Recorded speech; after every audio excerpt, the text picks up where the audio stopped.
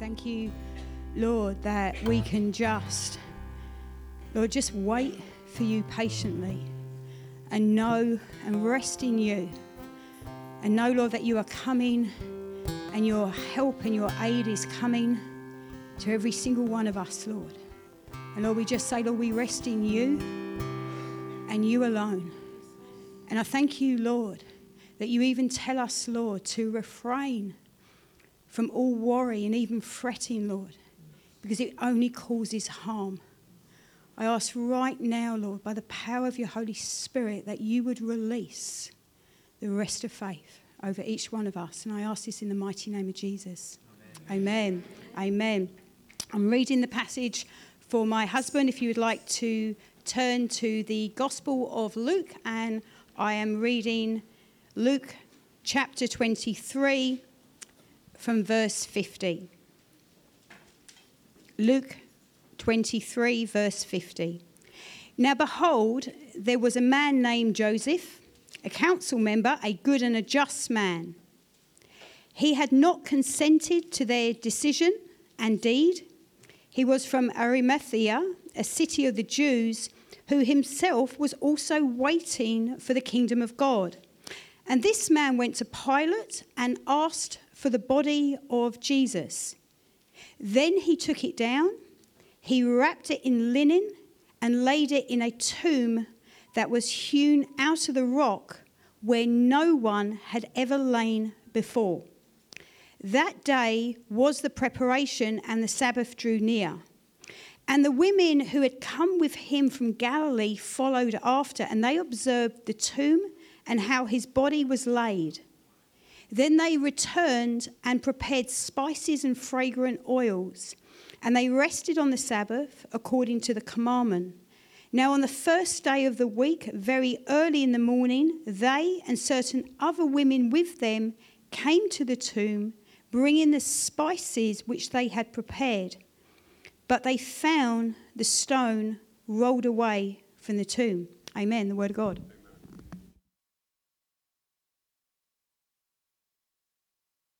I preached a message up in Kurrabong. I was on Jacob when he said, he was mistaken, but he said, Joseph's dead, Simeon's gone, now they're going to take Benjamin, all these things are against me. And sometimes it feels like that, everything's against you. But the reality is, if God is for you, who can really be against you and overcome you? I just want us to get up tonight. I know you've just been standing up. Get up and go up to someone and tell them that God is for you. I feel people need to hear that today. Your God is for you. Hallelujah.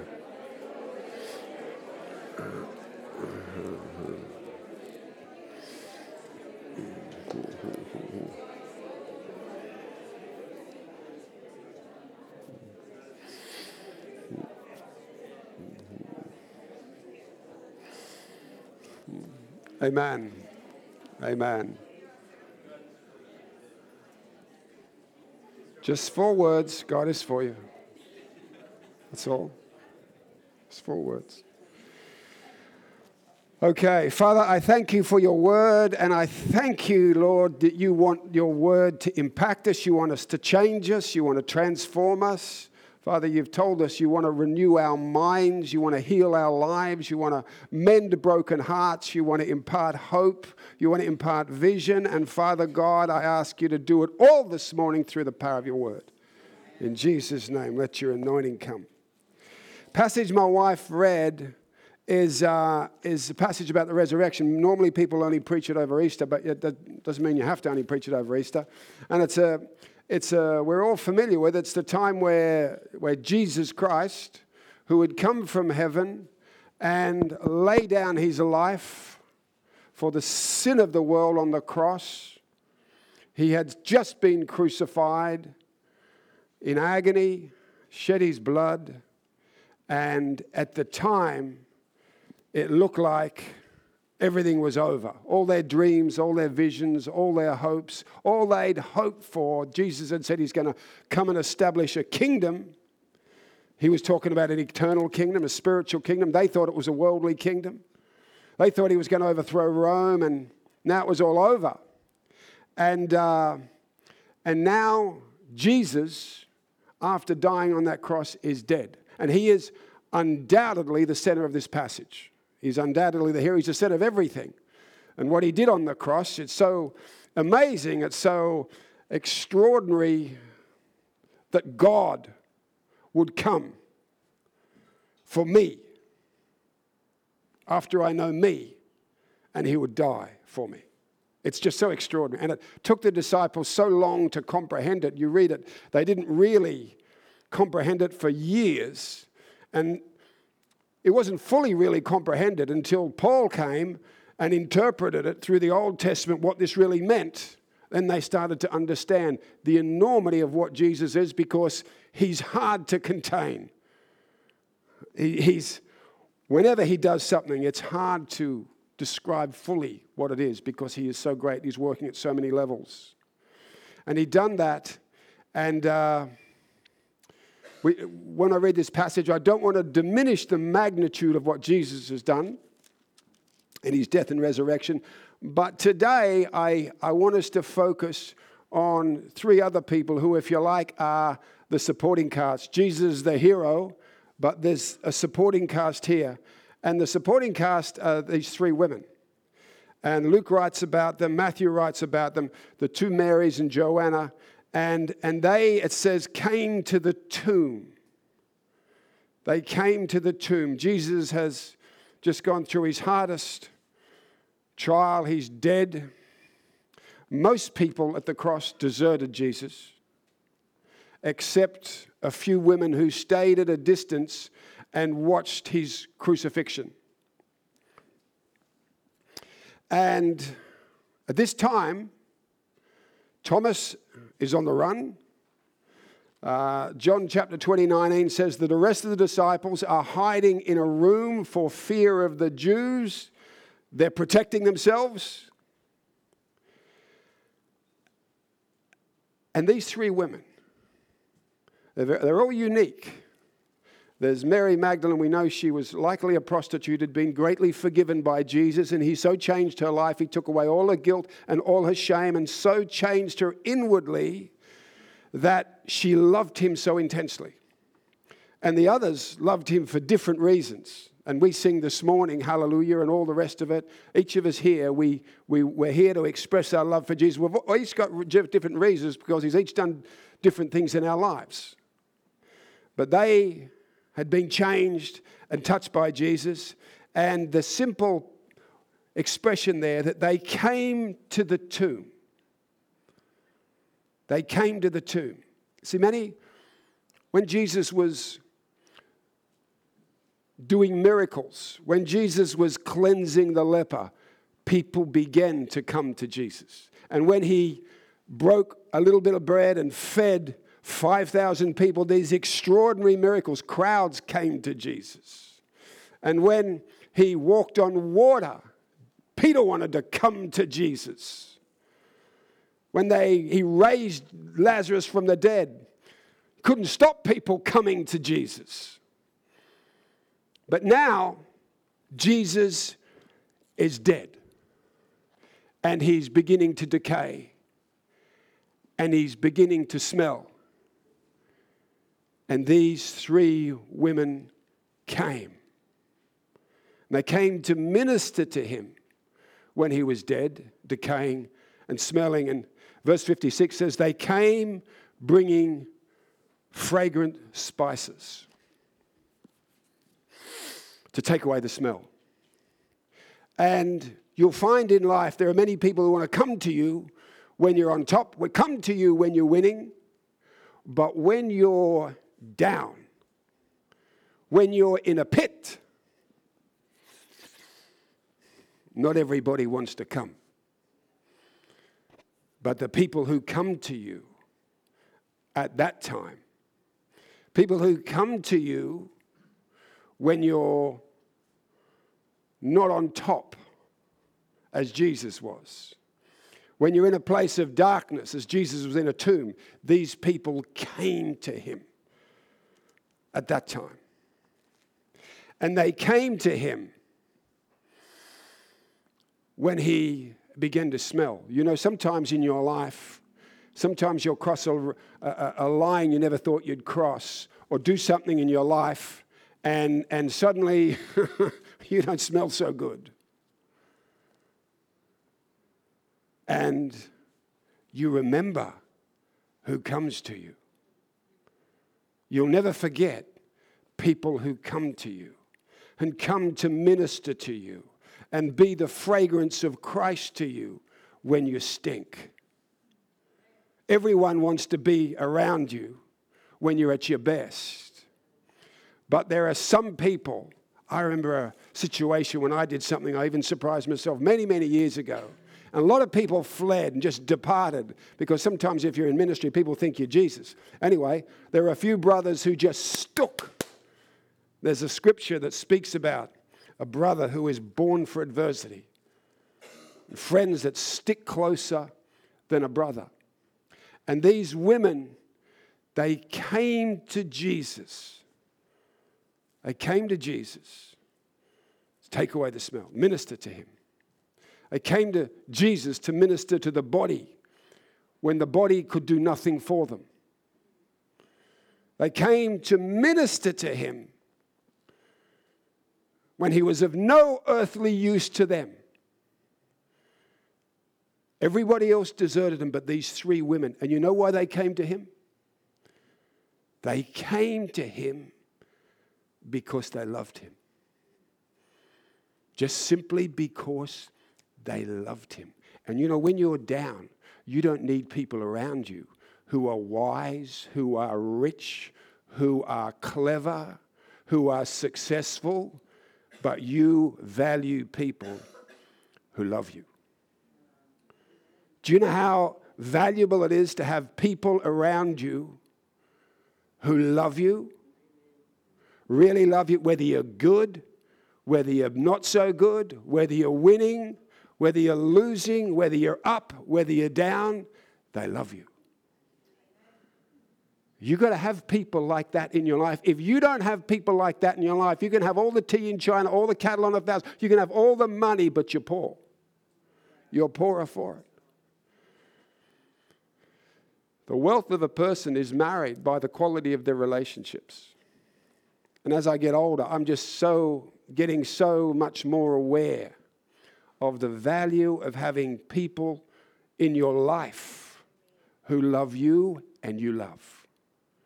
And the reason I say that is that this is a beautiful picture. These women, at this stage, they're the only people. Bob Dylan sang a song many years ago called Covenant Woman.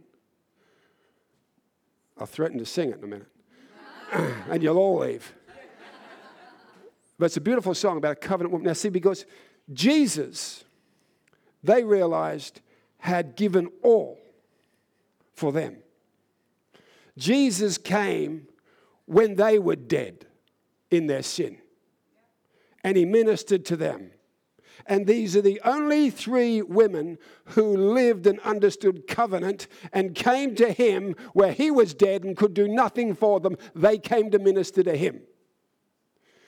And I believe what God wants to do in the church today and what he is doing in the church today, nobody cares about how good our show is here today. Nobody cares about how we perform anymore. Nobody's coming to church anymore because it's a great entertainment show. What people are looking for is different relationships. And what we are supposed to be are people in covenant with God and in covenant with one another. There shouldn't be people in the church who feel our relationships are happening at a superficial level, and if I blow it, if I do something outside the box, everybody's going to leave. But sadly, that's often true in Christendom. We feel if we do something, if we're not perfect, people are going to leave me. People are going to leave. We are meant to be differentiated. Yes, because we've seen the glory of God in the face of Jesus Christ, but also by the quality of our relationships. And we are meant to be, God is calling us to be covenant people. To be people of covenant. Hesed, the word hesed in the Old Testament means faithful love. And God, the whole book of Hosea speaks about how God never quits on us. God never ever stops loving us. He never ever stops wanting us back, never ever stops being for us, never abandons us. And yet only 3 women had moved into the place of covenant when Jesus died. Only 3 people came simply because they loved him. You know, it's really dangerous these days, and I think it's happening more and more since COVID. People are living like islands. People are living thinking, I can just be on the internet. Some people probably didn't come to church today because you're watching at home. You cannot do well as an island. You need people around you who love you. You just need it. You need to be relational. I was just reading, the other day, we often believe God's going to open a door for me. I'm a person of destiny. It's never going to happen outside a relationship. If you're not relational, I just realized it's never going to happen. You know who God uses to open doors? People who you've served and loved. I've learned that. Think someone from outside is going to come. No, it's someone you've served and loved. I don't know how, but they're going to be the key to the open door. It's like Joseph. He's in prison. He's got a promise. He's got a destiny. He knows he's going to be that prime minister or whatever it is. He's going to be that man who people bow down to, a man of importance and status. But how did it happen? There was a man who was in a bad place, a man who was not on top, being brought into the prison. And Joseph saw him and came to him and ministered to him, like these women. That man goes back to Pharaoh and says, you need this guy.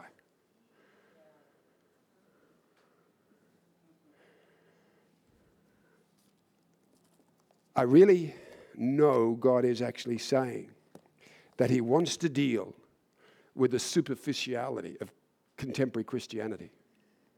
There's so many people today, I'm not speaking about this church, I'm talking about the church universal, the whole body of Christ, who they come for a word of hope on a Sunday. They come for a hopeful message, and they hear the word of God preached, but sometimes they come alone and they leave alone, and their relational life is no better, sometimes even worse than people in the world, and it's not meant to be so. We are meant to be people in covenant relationship, with covenant loyalty to one another. And that's what God wants to bring back to the church. He wants to bring back a people who are committed to God, but also deeply committed to God's people. Whether you're on top or whether you're not on top. And to understand this, a beautiful passage of the scripture that really highlights this is the book of Ruth. And if you turn to the book of Ruth, the book of Ruth begins as a book of tragedy. So many lessons in the book of Ruth. Never ever move out of the will of God through fear, because there's a covering when you're in the will of God. And Naomi and her husband left Jerusalem, where they were supposed to be, went to Moab because there was food there, and Jerusalem was in a famine. And tragedy happened because they moved outside of the will of God. And sooner or later, the Lord visited these people and gave them bread. So they didn't have to go anyway. Their fear of starving was illogical because they served the one true God. But she goes, and the story is that Naomi leaves Jerusalem and takes her husband. They go to live in Moab because there's food there. And after a short while, Naomi loses the 3 significant men in her life. They all die. Could you imagine that? In those days, women depended completely on men for their survival, for their social status. Everything was tied up in your man. And her husband dies. She has 2 sons, and they marry 2 Moabitesses, 2 women of Moab, one called Orpah, one called one called Ruth. Her sons marry, and then the husband dies, and the 2 sons die. So it's tragedy beyond brokenness, beyond belief. It's just such a tragic start to the book. You've got to understand it. And she's in this place, and she comes to the two daughters, and she says to the two daughters, I'm old now. You are in a place where previously I provided for you husbands, and you need husbands now because husbands are the key to your survival, your provision, your status. She said, but I'm old now. I can't wait to marry another man, and by the time we have children, it's going to be too late for you. I can't give you anything. So she says that, and I'll read it from verse 12, her speech. She says, turn back, my daughters, for I am too old to have a husband. If I should say I have hope, or if I should say a husband tonight and should also bear sons, would you wait for them to grow up? Would you restrain yourself from having husbands? No, my daughters, for it grieves me very much for your sakes that the hand of the Lord has gone out against me. Then they lifted up their voice and they wept again. Orpah kissed her mother-in-law, but Ruth clung to her. And she said, look, your sister-in-law has gone back to her people and to her gods. Return after your sister-in-law. But Ruth said, entreat me not to leave you or to turn back from you. Listen to this speech. Or to turn back from following after you. For wherever you go, I will go. And wherever you lodge, I will lodge. Your people shall be my people, and your God my God. Where you die, I will die, and there will I be buried. The Lord do so to me, and more also, if anything but death parts you and me. What a beautiful speech. Naomi had taught Ruth about the one true God. Naomi had taught Ruth about the ways of God. Naomi had the life of God in her, and Ruth was so blessed by what she taught her, what she showed her. She discovered that she could have a real relationship with the living God. Naomi, as a Jew, had taught her all those things. But now, physically, materially, she could do nothing for her. Orpah had the same teaching. But Orpah's attitude was, though you've done all those things for me, now there's nothing in it for me. Physically, there's nothing in it for me, this relationship. I'm off. That's what people are like today. I joke. We say in marriage, till death do our part, we should change the vows to as long as I'm happy. Because the reality is, in our contemporary world, we walk with people as long as I'm happy, and then as long as when my personal happiness is threatened, I'm out of here. When you can do nothing for me, now I'm out of here. And I've seen it even in the church. People will come, they want to use your anointing, they want to use your grace, but are they covenant people who are in covenant loyalty with you?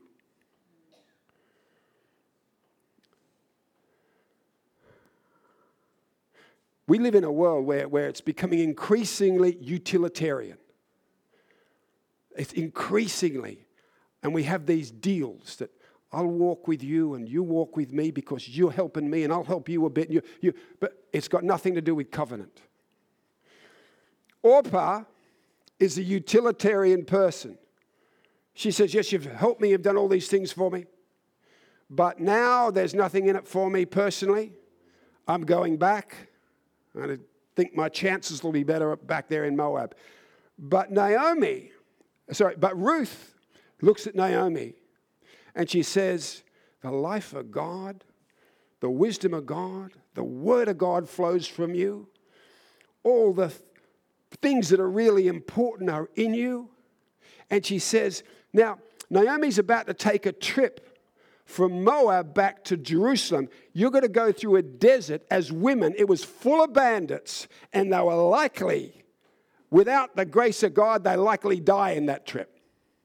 They die of thirst or they die through bandits. And she says to Naomi, she says, I see the God in your God. And she says, your God will be my God, and where you die, I will die.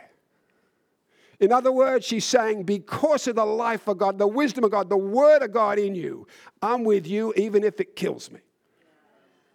I'm with you even if it kills me. I got no other option because I value the things of God above everything else, and I value that it's in you. Because God puts all that wisdom and that word and that knowledge in people. She goes, and she's a covenant woman. David had covenant people in his life as well. That's why he's the ultimate kingdom man. He was also a man in covenant. Jonathan had a relationship with David, and he says, you know, you are more important than me, than my own father.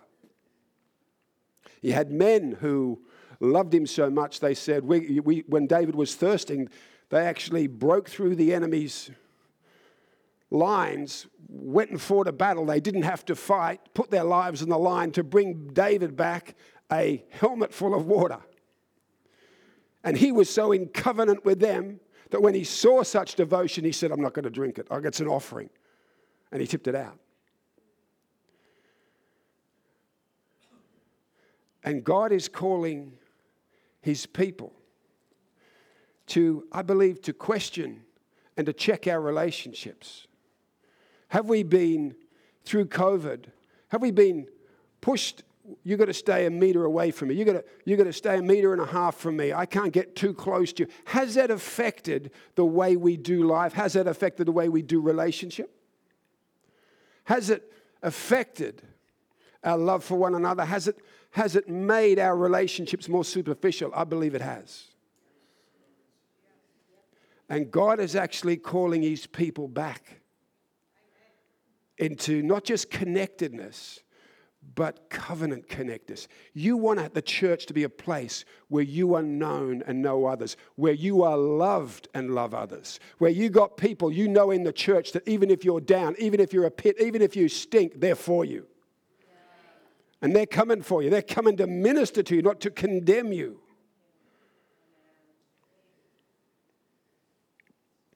You know, this woman, Ruth, she's like Mary, 3 Marys, who came to Jesus when seemingly he had nothing, just because she loved them. They loved him. This woman is following Naomi, who is a representative of God, simply because she loves her. Can't give her anything, but she's following her because she loves her. She's not after money. She's not after a job from her. She's not trying to use her from anything. She's not a selfish woman. This is in her character. She is a covenant woman in her character. And you know what happened to her? A man called Boaz saw her. He was attracted to her not because she had good legs. He was attracted to her because she had covenant character. He saw the way she treated Naomi. He saw there was a depth to this woman. He saw there was a selflessness to this woman. He saw this woman valued people above money. And he looked deep in her and he said, there's real beauty. There's something to be valued. A covenant woman. You know, in the passage where these covenant women, 3 women, come to Jesus, it says, these covenant women come to Jesus who's dead, smelling. But they come to minister to him, to give to him, to take away the smell. And, of course, Jesus is alive. And when they discover that, they left so joyfully. And there's a scripture that says, tears may endure for a night, but joy cometh in the morning. If you're a covenant woman, if you're someone who is a covenant person, I want to tell you, your tears will always be temporary. God will ensure it. This book, highlights it. It begins with brokenness, with no human hope. But it ends with blessing beyond comprehension. This woman has not only got a husband back, she's got a rich husband. She's got a husband who's in the line of Christ. She's got her heart's desire because she's a covenant woman. And for every covenant woman, tears may endure for a night, but joy will surely come in the morning. The question is, are we covenant people? Are we covenant people? If you are, I said she was attractive to Boaz. But covenant love makes you attractive to everybody. People will be drawn to you. But if you're a utilitarian, I'm waiting to see what's in it for me, you just be like everybody else. People just see you as everybody else. You may use Christian language, but they won't be attracted to you. People are attracted to covenant. People are drawn to covenant. They may not even understand it. But Boaz looked at all the other women. He says, that one. There's something deep about her. There's something different about her. The way she treats that mother-in-law of her. The way she stuck with her when she was down. The way she didn't give up on her and she kept walking with her whatever and walked away. There's something about that woman that I want. I believe that's what the world's like Boaz. It's looking for something different in Christians. And it's very much to do with the way we relate with one another, how we treat one another when we're down, how we treat one another when they smell, where they blow it, where they fail. We don't wipe them off. We actually come with fragrant spices like the women's were, to minister to one another, to bring people back alive.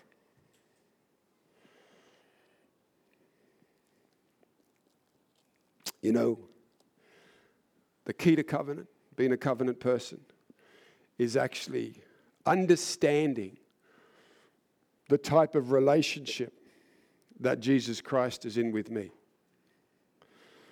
He said to me, before he left and ascended, last words of Jesus was, I will never forsake you. That means when I'm preaching the gospel to 50,000 people in Pakistan, he's with me. Or whether I shout at my kids and I totally disappoint myself, he's still with me. On my best day, he's with me. And on my worst day, he's with me. He comes to me to minister me in the morning, whether I've been good. He comes to me in the morning to minister me, whether I've been bad. The disciples didn't come to Jesus when he was defeated and in the grave. The crowds didn't come to Jesus at that time. They came when he was on top. But these women came. Why did they come? One reason alone. They loved him. We are to love one another. That's what makes you a covenant person. We are to love not only him, but we are to love and minister to one another. When we're good, when we're not so good. I want to finish today. I don't want to preach long today. I want to finish today by asking you, one, about the quality of your relationships. When you're down, do you have people that you know care, come to you to pick you up? Do you have people not coming to give you their opinion, not coming to give you their theology, not coming to give you their money, just come because they love you? Do you have people in your life like that? If you're not, we're going to pray. God brings people into your life because he will. And are you a covenant person? Are you in covenant in your marriage? You just committed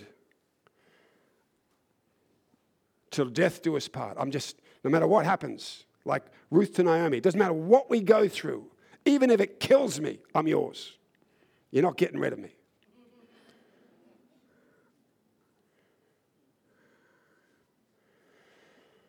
And do you see people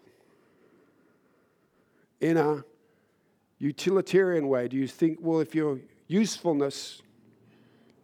to me, I'll relate with you. But if not, I'll stay away. Or do you actually want to be that person who comes to someone in need? Do you want to be that person? The Bible says love compels us, actually moves us towards, the love of Jesus compels us to those who are broken and hurting. Particularly, not out there, but in here. In here. I'm telling you, the Holy Spirit wants our relationships not to be superficial. He wants us to know each other, to be known, to be loved, and to love. So I want to pray for us this morning. I want to pray for our relationships here today.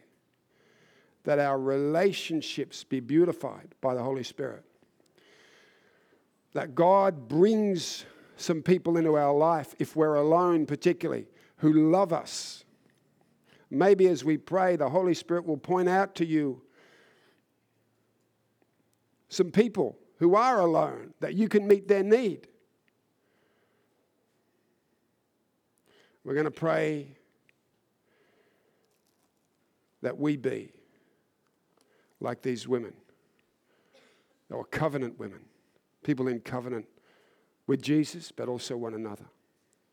I'd just like us to put our hands on our hearts today, because this is a matter of our heart. Father God, I thank you that you alone can change the human heart. And Father God, where our hearts are alone, Father, I'm asking, Lord, you would bring people into each and every person's life. Everyone would know. Everyone would relate to people. They would have someone, at least, who they know loves them, who will come to them, who they can share with, no matter what they do. That person will never stop being for them.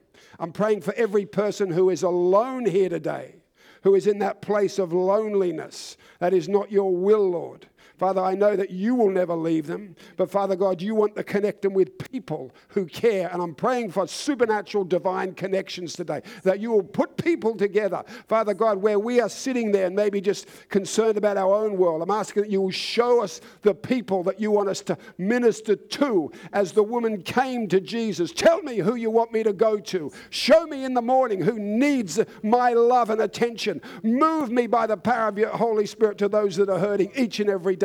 I pray that for my own heart. And Father God, I'm praying today for us that we would be loyal to one another. Yes.